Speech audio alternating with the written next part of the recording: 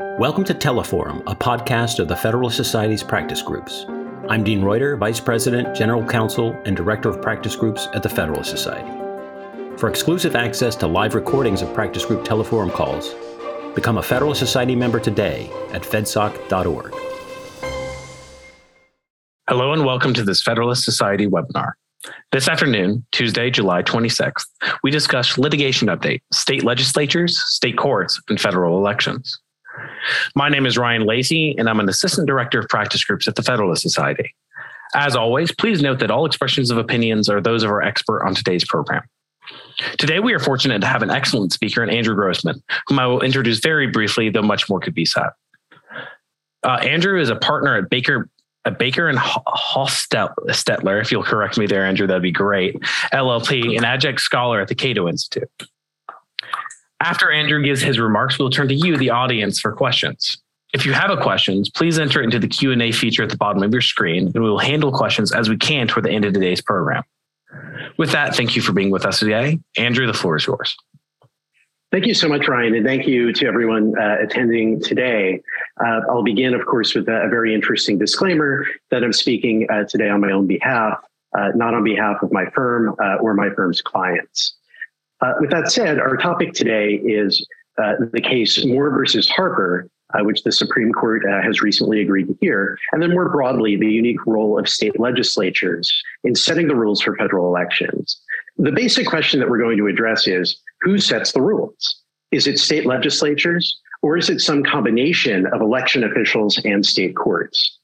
The Constitution says that the manner of choosing representatives, senators, as well as presidential electors is to be determined and prescribed by the legislatures of each state. And ultimately, the question for the Supreme Court in Moore versus Harper is going to be, what does that mean and what are the consequences of that text? And that question has come to the fore in recent years. In recent electoral cycles, we've seen a surge in litigation at the state level that seeks to influence the manner of conducting federal elections, typically for partisan gain, of course. In general, groups allied with the Democratic Party had great success in 2020, challenging many election rules through unilateral actions by state election officials, as well as through litigation in state courts. In turn, the Trump campaign seized on some of those changes as support for its claim following the election that the election had been stolen. Now, the election was not stolen, but all of the abrupt changes to election laws, particularly those in partisan direction, did lead many Republican voters to doubt the fairness and integrity of the election process. Some, for example, former President Trump, even say that our federal elections are rigged. Now, we've also heard some overblown rhetoric on the other side, especially more recently. Since the Supreme Court agreed to hear Moore versus Harper, left-leaning commentators, as well as Democratic Party officials, have really been nothing short of apoplectic about the threat that they say the case poses. Just to give you an example, ripped from the recent headlines, a Washington Post headline recently declared that the case, quote, imperils American democracy. Vox called it the biggest threat to U.S. democracy since January 6th. Slate said that it would, quote, decimate voting rights in every state. And not to be outdone, MSNBC in a recent article used the headline, How the Supreme Court Could Make It Legal to Steal the Next Presidential Election. Now, I think that this sort of rhetoric and so much of the commentary on the case, as well as the broader doctrine underlying it, does give more heat than light. And the purpose of this teleforum is to present a sober discussion of the Moore case, the law, the independent state legislature doctrine, and the arguments on both sides. And I want to be clear, there is a real debate on the merits, and the case does have serious consequences. But the fear-mongering and the scary headlines really don't have a basis in the law and have basically nothing to do with the case. What we're going to discuss today, I guess our discussion will proceed in three sections. First, we'll give an overview of what's become known as the independent state legislature doctrine, as well as its history. In other words, what are we talking about here? What's the legal issue? It's a bit complicated, and so it's worth getting into. Second, we'll talk about Moore versus Harper and the facts of the case and how it arose and made its way to the Supreme Court. And then third, we'll address some of the arguments on each side, trying to cut through the myths and the fear mongering and trying to get to the substance of the debate so that we can understand what's really at stake here. So let's begin with what's become known as the independent state legislature doctrine. You've heard me use that term several times now. You might well be wondering what it means. And I don't think there is a single answer to that question because there are different versions of it and different cases have expressed it in different ways. But let me give a general view on it. It arises from two provisions of the Constitution. The Elections Clause of Article 1 states that the manner of holding elections for senators and representatives shall be prescribed in each state by the legislature thereof.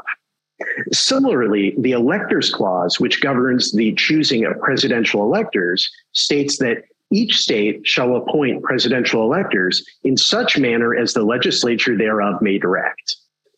So if you take this text at face value, each of those clauses distinguishes between a state, which is the relevant geographic unit that is either conducting the election or is making a choice as a whole, versus the legislature, which is determining the manner of making that sort of choice. At least that's the textual argument.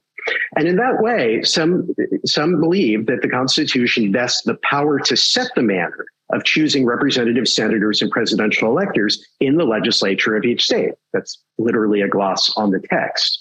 And therefore, because the federal Constitution gives legislatures in particular that power, state constitutions cannot take it away from them by restricting its exercise. And that in turn means that state courts and election officials must follow the legislature's election regulations unless they conflict with the US Constitution or in some cases with federal law. Now, that's putting things at a pretty high level. Let's just work through a very simple example. Imagine that a state constitution provides that ballots must be cast in person within the state. Pretty much every state used to have a constitutional provision like that. But imagine that the legislature then proceeds to enact a statute allowing soldiers serving outside of the state to cast absentee ballots in federal elections. Under the independent state legislature doctrine, that statute controls over the constitutional provision because the state constitution cannot restrict the legislature from setting the manner of voting in federal elections. Now, as some of you may know, that's not a made-up example. That, in fact, is what the New Hampshire Supreme Court decided in 1864. The same issue arose in a number of other states during the Civil War when many soldiers were serving outside of their states and wished to participate in elections during that time. Many of those cases were decided similarly on the same grounds. And indeed, the independent state legislature doctrine, in about the way that I put it, was applied regularly in the 19th century. Professor Michael Morley, in a 2020 article in the Georgia Law Review, canvassed a series of state court decisions and decisions by Congress on election contests regarding members. And those courts, as well as the House and in some cases the Senate, were aware of the basis of this doctrine. They were aware of the textual distinction between states and legislatures, and they understood the implication regarding substantive restrictions on a legislature's ability to determine the manner of conducting federal elections. The doctrine has also popped up in a series of Supreme Court decisions. The Supreme Court endorsed it in an 1892 decision, McPherson versus Blacker. At issue in that case was a Michigan law that required presidential electors to be elected by district rather than by the state as a whole. In other words, the winner of the state's vote as a whole might not get all the electors, but only ones from the district that candidate had won. The decision emphasized what it called state legislatures' plenary power under the Electors Clause. And it explained that this power, and I quote, cannot be taken from them or modified by their state constitutions. Now, we'll return to McPherson, but it was an emphatic statement of the doctrine. Let's skip ahead now to a 1932 case, Smiley versus Home. That involved a dispute over the validity of a congressional district map that was adopted by the legislature but vetoed by the governor. The court recognized that redistricting is a part of the manner of conducting congressional elections. So in other words, it is subject to the Elections Clause. And it also held, but its core holding was because that legislatures are established by state constitutions, they are subject to the ordinary lawmaking procedures that are set forth in constitutions when regulating under the Electors Clause. In other words, a legislature isn't acting as a legislature. It's not prescribing the manner of conducting an election when it is proceeding under procedures that are different than those that are specified in the Constitution. Therefore, it was permissible for the governor to veto the map that had been passed by the state legislature. Well, we're going to skip ahead now a fair ways to the 2000 election. Everybody knows Bush versus Gore, but there was a precursor case to that titled Bush versus Palm Beach County Canvassing Board. Prior to the case reaching the Supreme Court of Florida ordered recounts in certain counties of Florida, but in a way that extended past several statutory deadlines. The Supreme Court agreed to hear the case to resolve whether the decision, quote, changed the manner in which the state's electors are to be selected in violation of the legislature's power to designate the manner for selection under the Electors Clause. Ultimately, the court said that it would decline to defer to a state court's interpretation of state law, which is what courts do in pretty much what federal courts do in every other case. And the reason that it would not defer was that the legislature was acting pursuant to a direct grant of authority by the U.S. Constitution in the Electors Clause. In other words, the state legislature, in prescribing the manner of conducting the presidential election, was not merely enacting a regular state law. It was acting pursuant to the U.S. Constitution and the grant of lawmaking authority contained in the Electors Clause, and therefore there was a federal question implicated. The court went on to quote McPherson versus Blacker's language that a state constitution may not circumscribe the legislative power under the Electors Clause. But ultimately, the court held that it was unclear to what extent the Florida Supreme Court's decision relied on the state constitution as opposed to merely an interpretation of state election laws. And so for that reason, the court vacated the Florida Supreme Court's decision and remanded for further proceedings. I think it's notable that the court's decision in Bush versus Palm Beach County Canvassing Board was unanimous. Then, of course, came Bush versus Gore, which was not unanimous. That case challenged manual recounts ordered by the Florida Supreme Court. The majority decision famously decided the case on equal protection grounds, reasoning that the state's recount procedure treated voters unevenly. But it also ruled that there was not time to implement a new recount procedure because the state law that had been enacted by the legislature required the process of certifying electors to be complete the very same day that the decision was handed down. And so there was simply no time that that law was going to be followed. What's interesting, and it is somewhat under-reasoned in the majority decision in Bush versus Gore, is the basis for that determination. Because, of course, the Florida Supreme Court believed that the recounts could continue past the certification deadline that was provided by state law. And I think the explanation for why the court reached that conclusion regarding the remedy was best addressed by Chief Justice Rehnquist in a concurrence, which was joined by Justices Scalia and Thomas. He took the independent state legislature doctrine head on, and he argued that, and I quote, a significant departure from the legislative scheme for appointing presidential electors violates the Electors Clause. And the state Supreme Court had departed from the legislative scheme by rewriting deadlines, redefining what counted as a legal vote, and allowing the count to extend past the certification deadline. In his view, those were the proper grounds, in addition to those stated by the majority, for reaching the result that the court did. But what's interesting is that Chief Justice Rehnquist's concurrence provides the only rationale for the court's remedial determination. In other words, that rather than send the case back to the Florida Supreme Court to try again and to see if it could come up with a better recount procedure, the court put an end to the proceedings and required that the vote count be finalized. Well, we're going to skip ahead a number of years again, and we're going to reach the present time and the case of Moore versus Harvard. The case arises from a redistricting process in the state of North Carolina following the 2020 census. After the census, North Carolina gained a congressional seat. And the state legislature proceeded, as it typically does, to enact a new congressional district map. That, as it so often does, led to litigation, with a broad coalition of groups mostly allied with the Democratic Party challenging the map on any number of different grounds, all under state law, in state court. The case proceeded in trial court, and the trial court ultimately ruled for the legislature. But its decision was split in a certain way. It ruled against the legislature on the facts. Among the claims that were brought by the plaintiffs in this case was that the new district map was a partisan gerrymander. And there was, as there so typically is, a battle of the experts between the parties as to whether it was or whether it was not.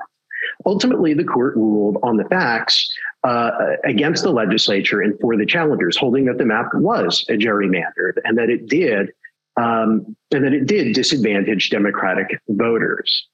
But at the same time, the court held as a matter of law that partisan gerrymandering claims were presented non-justiciable political questions because there was simply no clear, neutral, and workable standard to decide them. Now, that wasn't a novel decision for the trial court to make, given that the North Carolina Supreme Court had reached the same conclusion merely 6 years previously, and that the U.S. Supreme Court had reached a similar decision under federal law just a year prior, 2 years prior. But in February of this year, the North Carolina Supreme Court reversed the trial court's decision and struck down the map. Differing from its 2015 decision, it held that the state constitution does bar partisan gerrymandering.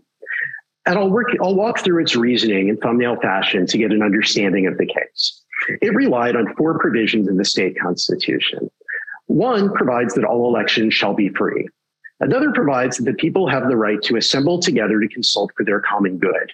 A third provides for and protects the freedom of speech. And a fourth states that no person shall be denied the equal protection of the laws. Pulling together those different constitutional provisions, the court identified what it called a, quote, principle of political equality. And drawing on that principle, it ruled that a map, quote, must not diminish or dilute on the basis of partisan affiliation any individual's vote. And that in turn required that any district map give political parties substantially equal opportunity to translate votes into seats. And on that basis, it struck down the map and it ordered the parties to propose new ones before the trial court. And the legislature did proceed to enact a new map. It also argued that notwithstanding what the Constitution of the state of North Carolina provides, that the legislature had a direct grant authority under the Elections Clause to enact its own map. In other words, that the state constitution could not limit its ability to determine the manner in which congressional elections would be conducted.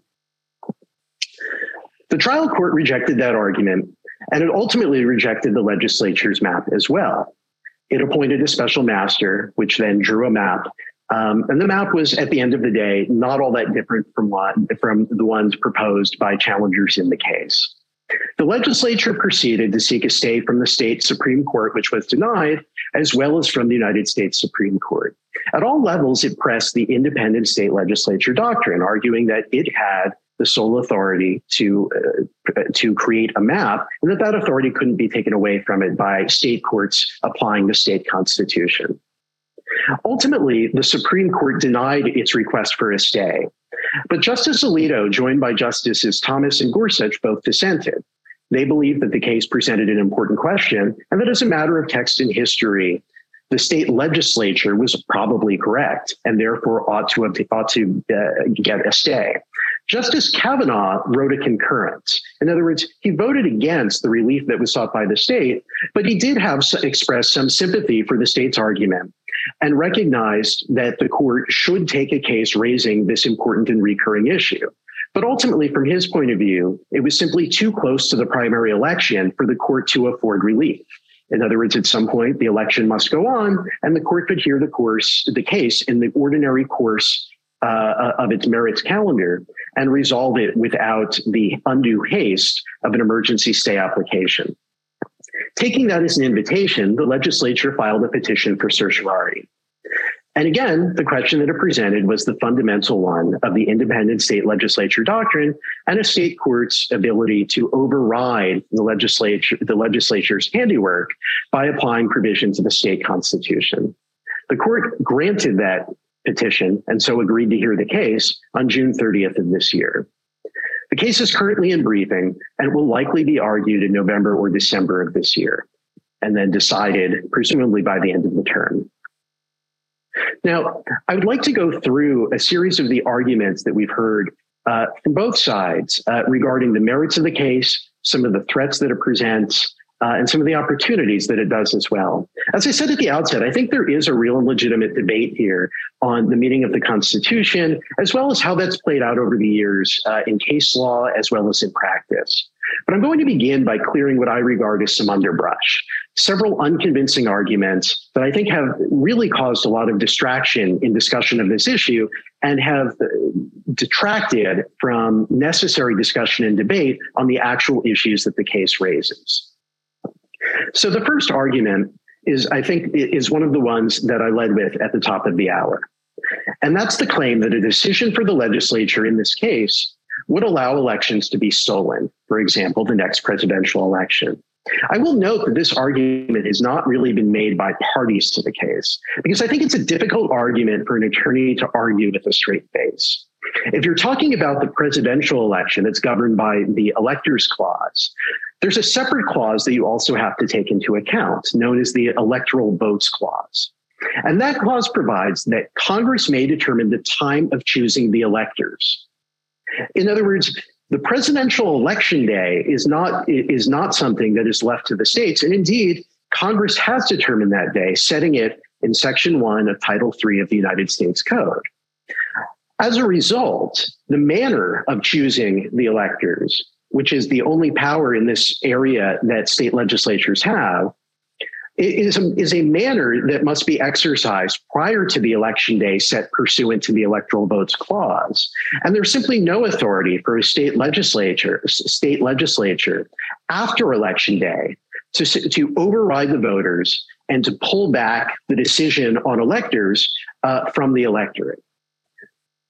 And that's a position that, so far as I am aware, has been embraced by pretty much all academic literature on this question. And there are other reasons as well, other constitutional provisions that may bear on that conclusion and that may lead to and support the same results, including the Due Process Clause. But I think that this timing issue presented by the Electoral Votes Clause is sufficient in and of itself to prevent a state legislature from simply overriding the electorate. The electors have to be chosen on a particular day. That day is election day. And after election day, the state legislature has no power to override the electorate. As I noted, the idea that it does have that power finds about zero support in the academic literature. In fact, the only analysis I was able to find claiming that a state legislature does have that power was a memorandum that was prepared in December of 2020 by Acting Assistant Attorney General Jeffrey Clark.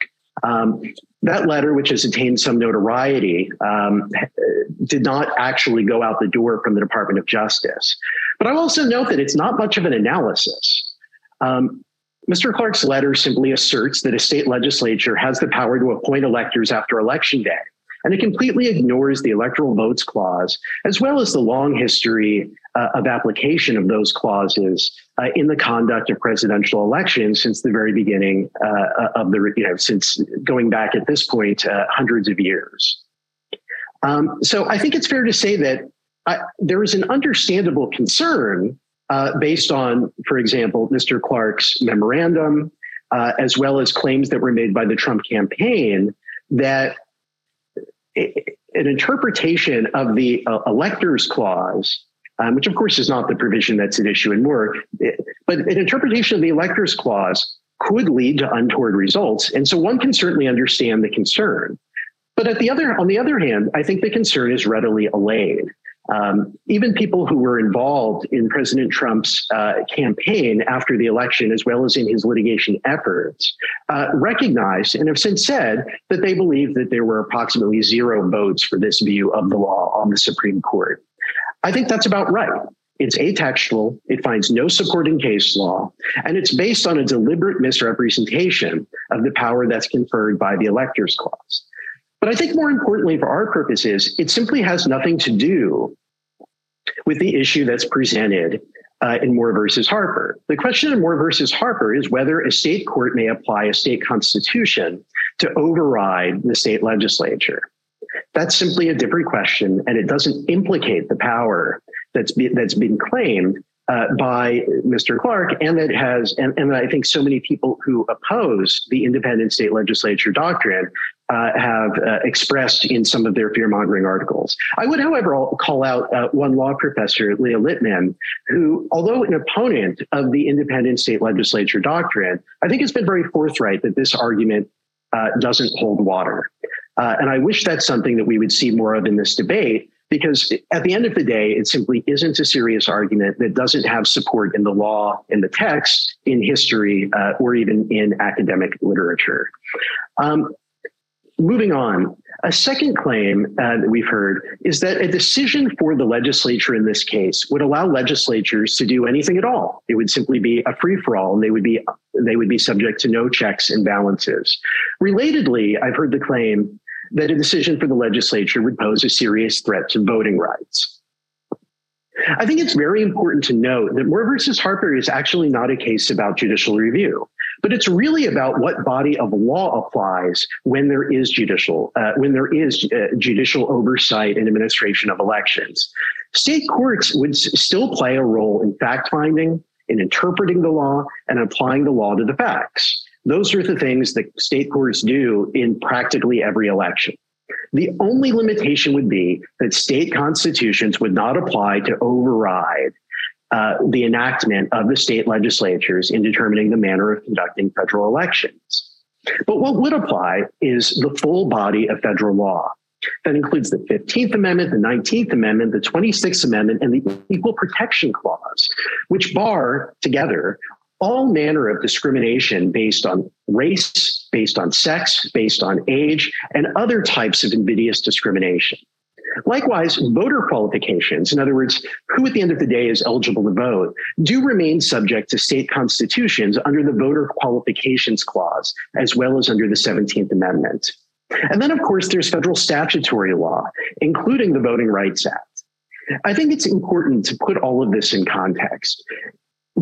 It's an unfortunate part of the history of our nation that if you look back more than a few decades, there were a number of states that were seeking to deny the franchise to portions of the electorate. And the thing that carried the day in those years was federal law, the federal constitution, and the enforcement of those federal laws, including the Voting Rights Act and including the amendments that I mentioned. Those were sufficient to carry the day then. And indeed, most of the state constitutional provisions that are at issue in the cases that have been brought in recent electoral cycles involve provisions of state constitutional law that effectively mirror the provisions of the U.S. Constitution. So if we're talking about voting rights, if we're talking about equal protection, if we're talking about one person, one vote, none of those things really has anything to do with Moore versus Harper. And a decision for the legislature in this case simply would not undermine those rights and those protections of law. A third claim that I've heard is that the independent state legislature doctrine has no historical basis. Well, I mean, I think we've already addressed that to a point. Begin with the text of the clauses. It's, at least from one view of the text, it's literally what they say. They vest the power to determine the manner of choosing these federal offices in the legislatures of the states. And that was a deliberate choice by the framers. And it was characteristic of their use of the word legislature as opposed to state throughout the Constitution. There are a number of provisions that distinguish between the two, particularly when involving powers such as appointment or powers such as lawmaking. It would have been the easiest thing in the world for the framers of the Constitution. In fact, the clauses at issue would have been simpler had they simply read, the states shall determine or the states shall prescribe. But of course, that's not what the framers chose to do. And the best rationale for why they probably decided to put things that way was that they recognized that conducting elections and choosing officials is inherently a political exercise. And so they chose to vest the power to determine how that would work in the most representative bodies of the states. In other words, the state legislatures. And so far as history is concerned, the doctrine has been recognized since just about the beginning. It was forcefully expressed by Justice Story and by Daniel Webster at the Massachusetts Constitutional Convention in 1820, when they argued against a proposed provision of the state constitution that would have conflicted with the state legislature's power under the Electors Clause. Likewise, as I mentioned previously, there's a long history of recognition and application of the independent state legislature doctrine, particularly in state court decisions over the years, particularly in the 19th century. Again, I would direct you to Professor Michael Morley's very detailed article on that does lay out the history. And of course, there's been a history of recognizing the doctrine in Supreme Court jurisprudence, and we'll address that in greater detail in a moment. But I think it's sufficient to say that there is a long history of recognition and application of the doctrine. And then just as a practical matter, it generally has been followed. The explosion that we've seen state court litigation seeking to upset the rules of federal elections, it's a relatively recent development. If you go back a few years, state court legislation trying to change the rules of federal elections, it's not the point that it never happened, but it was substantially rarer than it was today, and it involved much narrower, oftentimes highly technical issues.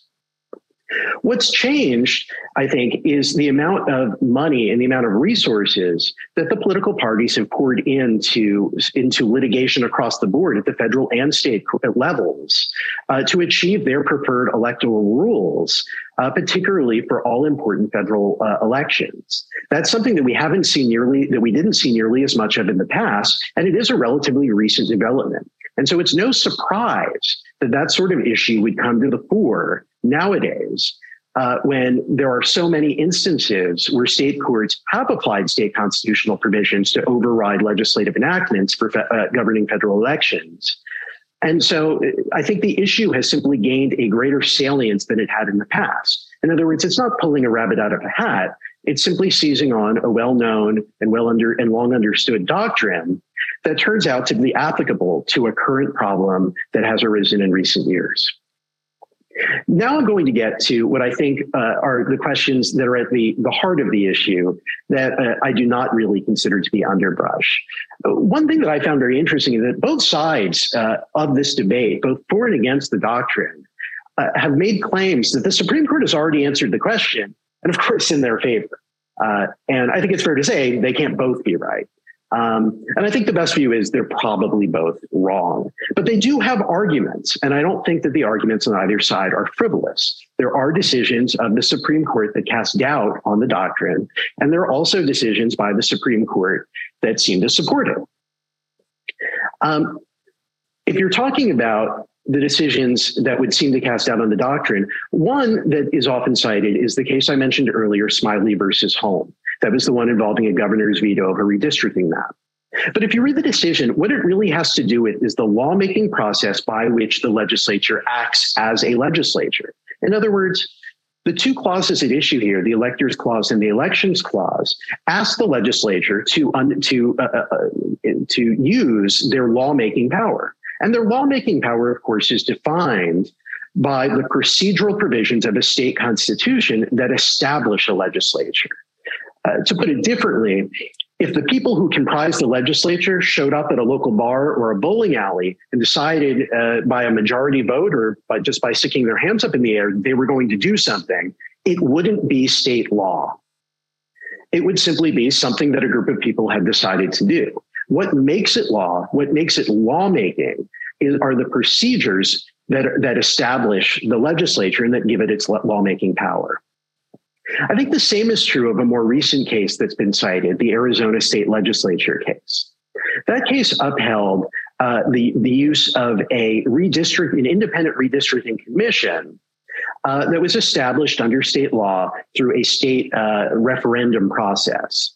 The majority decision in that case held that the term legislature, as used in the Elections Clause, includes any, quote, lawmaking process, end quote, that is established by a state constitution, and that can include a referendum process. So, and the third decision I would cite on the anti-side, the side of those who disagree with the doctrine, is Rucho versus Common Cause. That was a 2019 decision in which the court held that federal courts may not hear partisan gerrymandering claims because there is no clear, workable, and politically neutral standard by which to judge them. They therefore present a political question as opposed to one that's suitable for judicial determination. The court did recognize that provisions in state statutes and state constitutions could potentially provide standards and guidance for state courts to apply in partisan gerrymandering cases. But I think that what the court said there has to be taken in context. First of all, it wasn't ruling on that issue. And so what it said was classic dicta. And second, it was attempting to, in that discussion, to distinguish the fact that there were standards that had been adopted by state courts, and they may well have some sway with respect to state legislative elections. In other words, just because states could do this in some instance, and just because some states had found what they believed to be clear, workable, and neutral standards, didn't mean necessarily that the same thing would apply under the terms of the federal Constitution, which lacks that type of clarity. At the end of the day, I think there is a common view that what the court said there in Rucho was dicta. But now moving to the other side, in other words, the proponents of the independent state legislature doctrine, I would actually say the same thing in all likelihood of the court's discussion in McPherson versus Blacker. That's where you will recall the court said that under the Electors Clause, a state constitution could not circumscribe the power of the state legislature to determine the manner of choosing presidential elections. The problem is the case involved no conflict between a legislative enactment and a state constitutional provision. Although the court may not have considered what it was saying at that time to be dicta, and there is an argument that the discussion there did play into its view of state legislatures' plenary power under the Electors Clause, I think probably the best view of McPherson is that the court was expressing its view of the law, albeit on an ancillary issue, and that it probably was best understood as dicta. But it's harder to explain the two Bush cases. As we discussed, the court in Bush versus Palm Beach County Canvassing Board unanimously vacated a state court decision on the basis that the state court simply might have contravened the independent state legislature doctrine by relying on state constitutional provisions as opposed to simply applying the text of election regulations that had been enacted by the state legislature. It's difficult to understand the legal basis for the court taking that unusual step of vacating a state court decision if at the end of the day, it wasn't trying to avoid a constitutional violation. And so Bush versus Palm Beach County Canvassing Board is about the high watermark in terms of the court applying the independent state legislature doctrine. Likewise, the remedy in Bush versus Gore, in other words, cutting short the recount procedure rather than remanding the matter to the state court to allow the recount to continue under standards that satisfied equal protection, it's hard to explain that other than as simply carrying out what the legislature had prescribed in its duly enacted election regulation. And indeed, that's what the court said it was doing.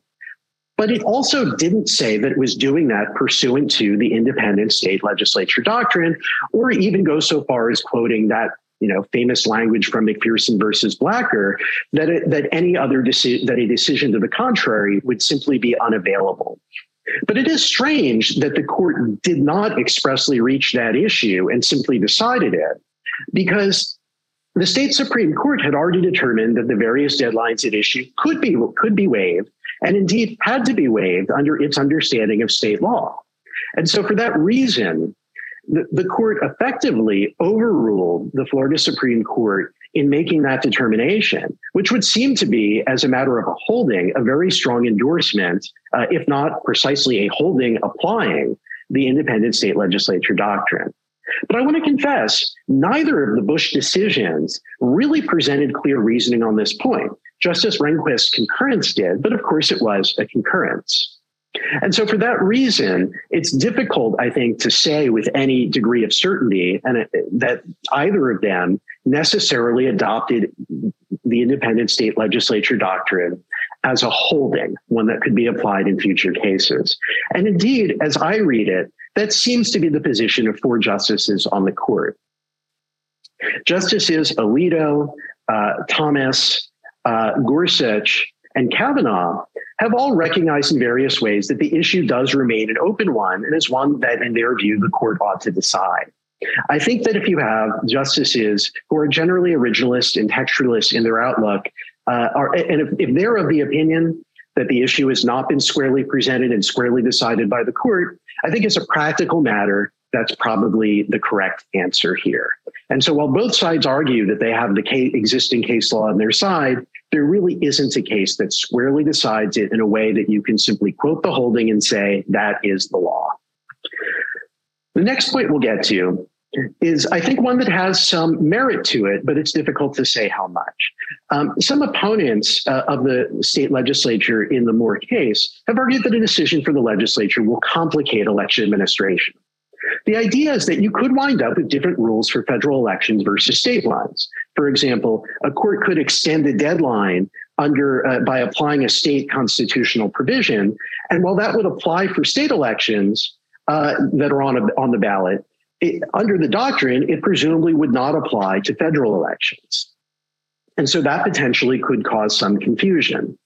Now, I think we have to recognize that there have been, and there certainly potentially can be, differences between the ways that states administer federal elections versus state elections.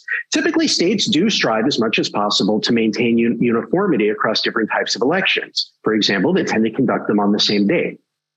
But there's no reason to believe, and I don't think there's any great reason to believe that states would do otherwise here. Even when state courts are applying state constitutional provisions in a way that would apply to state elections but would not apply to federal elections under the doctrine, state legislatures still could come in and ensure that there is uniformity. It also may dissuade parties as well as state courts from undertaking adventuresome and aggressive views of state constitutional provisions in altering election law. But in any instance, I think the right answer here is that the ball is in the state's court. If states would like to maintain uniformity, and if disuniformity is a problem in election administration, it's something that generally is going to be in the power of state legislatures to correct any areas where there might be a disjunction. And I will note, sometimes there are divergences between different elections. Sometimes there are different election dates, for example, when states hold by-elections. And sometimes there are even different voter qualifications for local elections. In other words, some people may be eligible to vote in some races, but not in other races. That, of course, happens all the time. And it hasn't really caused much of a problem in election administration. So I think there is an issue here, and it's one that states may have to confront in some instances, but it doesn't strike me as one that's different in kind from what state legislatures and state election administrators are doing all the time. The final point I'll get to is the claim that this case is about the future of our democracy. Now, here I actually agree. It really does present the fundamental question of who decides on the rules for federal elections. Is it going to be the people's elected representatives in state legislatures, or is it going to be courts and election officials? And there are two sides to this. One side argues that the litigation blitz that we've witnessed in recent years has undermined public confidence and trust in elections. The 2020 elections in particular saw major shifts in voting rules being made by officials acting on their own and by courts that tended to implement one party's long-term objectives in the area of election administration. So, of course, it's no surprise that some members of the public thought that the process was unfair. Following the rules set by elected representatives well in advance of Election Day, I think would cut down on legal gamesmanship, and it may well promote stability and confidence. At the end, I think it's difficult to say that that's anti-democratic, and that it would be anti-democratic by simply empowering the people's elected representatives to set the rules, subject to the overall standards of fairness provided by the federal Constitution and federal law. But there is a debate on this issue. On the other hand, many people do believe that there is a necessary role for state courts in enforcing the restrictions and the protections of state constitutional provisions, even with respect to federal elections. They think that state election officials need the necessary flexibility to make sure that everybody can fairly vote, and that judges are better positioned than state legislatures to ensure fundamental fairness in elections by changing election procedures and by designing redistricting maps. And at the end of the day, I think those two things are really what this case is all about. It's not about overriding voters, and it's not about undermining voter maps. It's about the two things that I think the opponents of the independent state legislature doctrine have really honed in on. And that is simply the raft of changes to election procedures that we've seen in recent elections, often through litigation, as well as challenges to partisan gerrymandering through litigation. Particularly those latter class of claims are now unavailable in federal court, and so state courts present the only venue where they can be pursued. And I will note that in the current election cycle, both sides have notched up some wins and some losses under partisan gerrymandering theories. But at the same time, when you're talking about federal elections, there does seem to be a greater interest among the Democratic Party coalition in pursuing partisan gerrymandering cases. And really, as I said, I think that's what this comes down to, is the viability of bringing those cases with respect to House elections and House electoral districts, as well as the routine types of challenges to election procedures that we've seen so much of in recent years. Those things are important, and there is disagreement among people, legitimate disagreement, about the importance of those types of lawsuits and about who ultimately should be deciding these types of issues and what body of law should be applied when these types of issues are raised. And different people have different views on those things, but I think we should understand that those two things are really what's at stake in this case, and not the more bombastic and fear-mongering type claims that we've heard from so many people discussing this issue. It's not about stealing elections, and I don't think either side has a fair argument that it is. So we should take the case as it comes, and we should take the doctrine as it comes, and we should think about this on the merits. And with that, I will conclude. And of course, I'm happy to entertain any questions that the audience may have. Well, thank you so much, Andrew, for that very all-encompassing presentation of the case and the history behind it. You answered a lot of my questions that I had written down originally, and I don't want to have you rehash them. But one, a very basic one: how do you see this case playing out? What do you think the court is going to say? And do you think it will be a broad decision or a very narrow one? Could you speak of how you anticipate this is going to end up?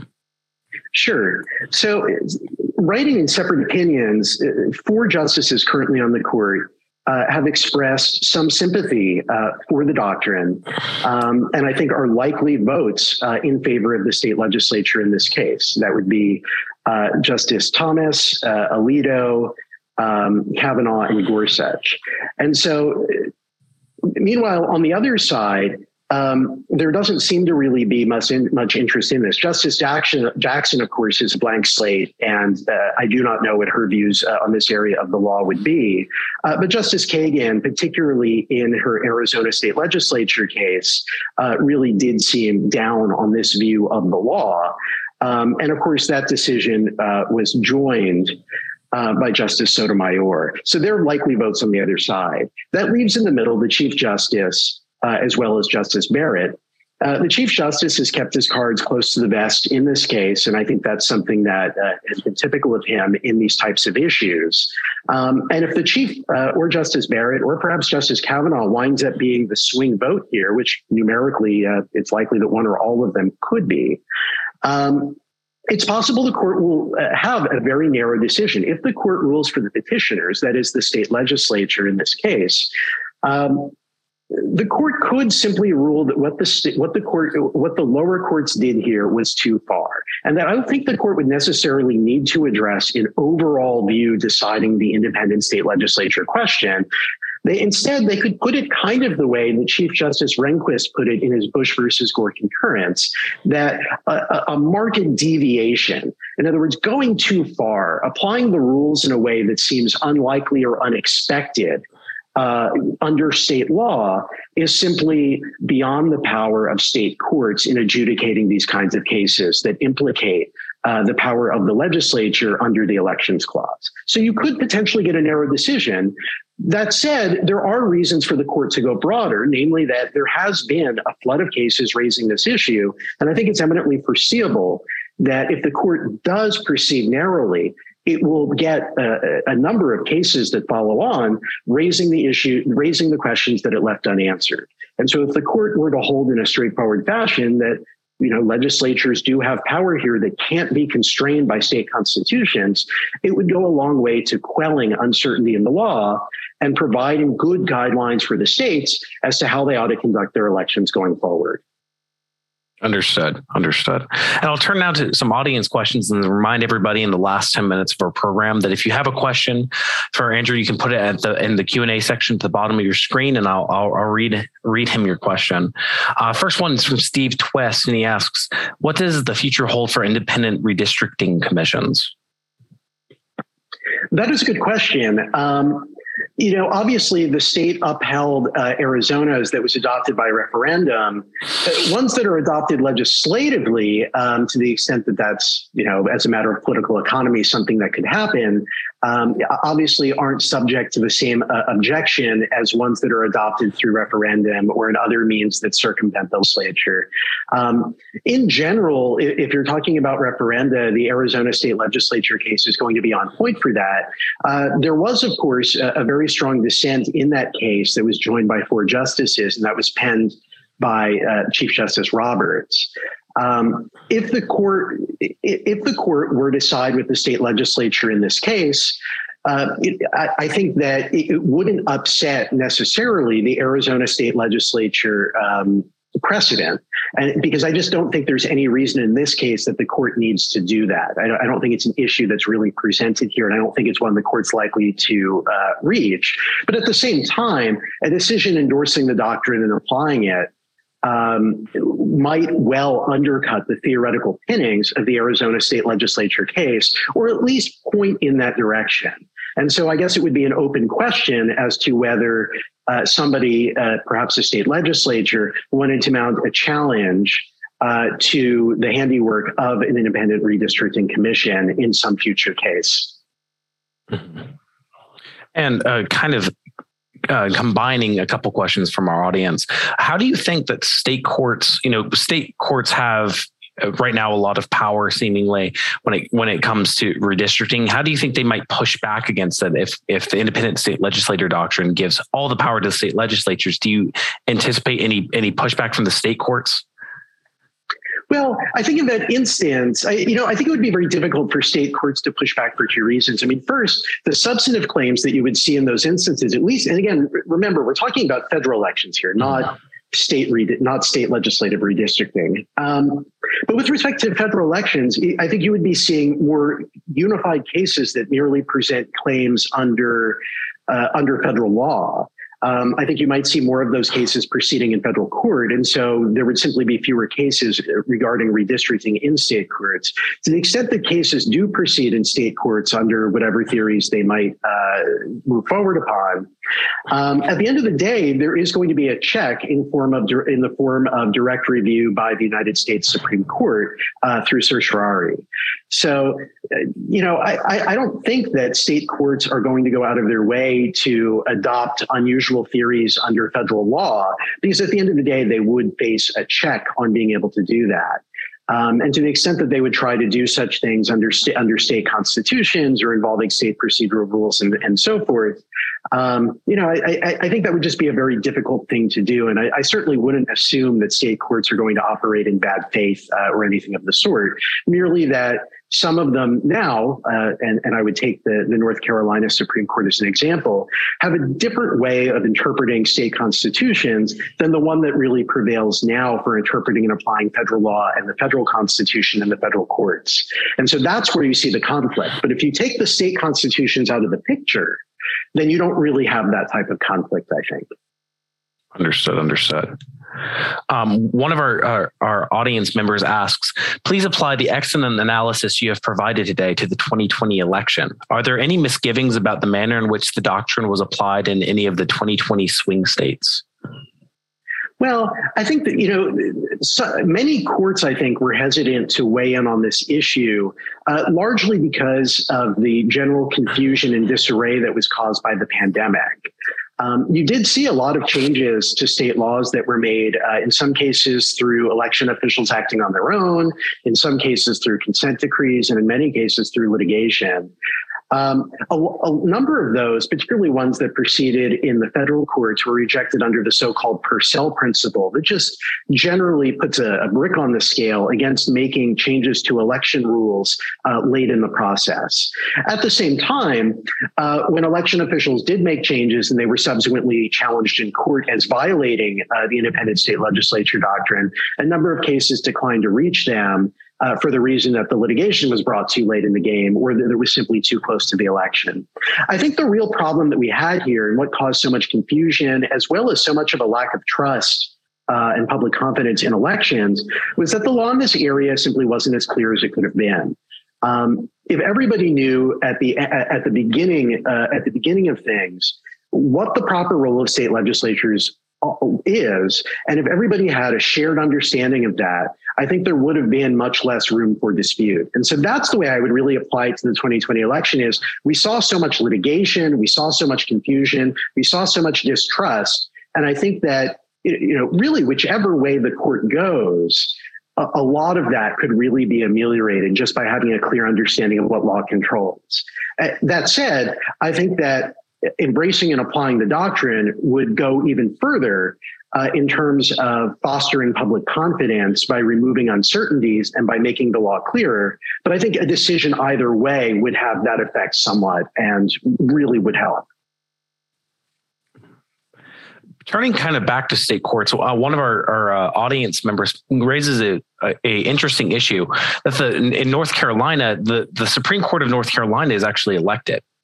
And, you mentioned that it's important for the independent state legislature doctrine that it's the closest to the people. The legislatures are closest to the people. Therefore, they should have the most say in choosing how the districting is. But in a place like North Carolina, where the courts are also elected, or at least the Supreme Court is, how do you think that affects this issue? And do you think that'll play a part in the case?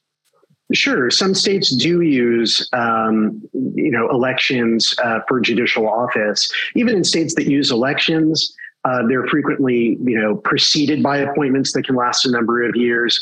And then sometimes justices aren't exactly elected, but subject to retention elections, which are somewhat different. But you have to keep in mind that when the framers were writing the Constitution, they were writing provisions that would apply to all the states. And you're not always talking about judicial elections. And as I mentioned, you're not always talking about elections that work in the same way. And so I think the U.S. Supreme Court, when it's understanding the rationale, when it's thinking about the rationale of these constitutional provisions, it has to look across the field of states, just as the framers did, rather than saying, well, in one state, they elect the Supreme Court justices there every so often. At the end of the day, it's the state legislatures in every state that are the representative bodies for lawmaking purposes. And as I said, states do different things in terms of judges, but you can say as to all legislatures, they're elected and they're the people's representatives. Understood. And last question in the last few minutes. Who do you think, on which side of this issue, you mentioned that people are kind of mischaracterizing this case? And of course, we had in 2020 people claiming that the election was stolen and everything. But which side do you think exaggerates this issue more? And why do you think this case has come under so much scrutiny and claiming that the world is going to end if the Supreme Court takes it up and decides the way that it will? Well, I think the rhetoric that we've heard on both sides has really been regrettable. I think a number of people associated with the Trump campaign, as well as, frankly, the former president himself, have made claims about the 2020 election that were indefensible. I think there were violations of law in the 2020 election, particularly, if your view is that the state legislatures do have primacy in this area. That said, nobody's been able to pinpoint areas where those violations of law made a difference in the electoral outcome. And so, I think for that reason in particular, that the election, the rhetoric that we've seen coming from some associated with the Republican Party and some Republican Party voters has been overblown and has not been helpful. I think that they've identified an important issue, and I can certainly understand why people are concerned about the rules of the game being fair and not being manipulated through official action and litigation. But I don't think that justifies the sorts of rhetoric that we've heard coming from that side. On the other side, I think that a lot of the rhetoric we've heard about this case and about the independent state legislature doctrine is simply indefensible. And I think the difference there is that many of the people making these arguments are people who ought to know better, and I think in some cases do know better. They know that this case does not present a roadmap for stealing elections or anything like that. But they also know that this case potentially would complicate the ability to bring partisan litigation to advance certain electoral outcomes. And at the end of the day, that's really what it's about. And you can understand why people who would like to take advantage of such litigation would fall as they do, would adopt the side that they do with respect to the issue presented here. Of course, they're against the independent state legislature doctrine. And of course, they're against the state legislature in this case. But at the same time, I don't think that justifies claiming that the sky is going to fall and people are going to be disenfranchised and all of these dire consequences. Because when you get into the specifics, and you don't even have to get very far into the specifics, it's very easy to see that simply none of that is true. Understood. Well, we've come up to the top of the hour, Andrew, but I would like to thank you so much for your valuable time and expertise today. And I would like to thank our audience for joining us and participating. And to answer one final question from the audience, which I assume is for me, yes, this webinar will be available on our website and on our YouTube in the coming days. It takes a little while to post afterwards, but it will be available to view afterwards. But anyway, thank you all for coming and joining. Without further ado, we are adjourned. Thank you for listening to this episode of Teleforum, a podcast of the Federalist Society's practice groups. For more information about the Federalist Society, the practice groups, and to become a Federalist Society member, please visit our website at fedsoc.org.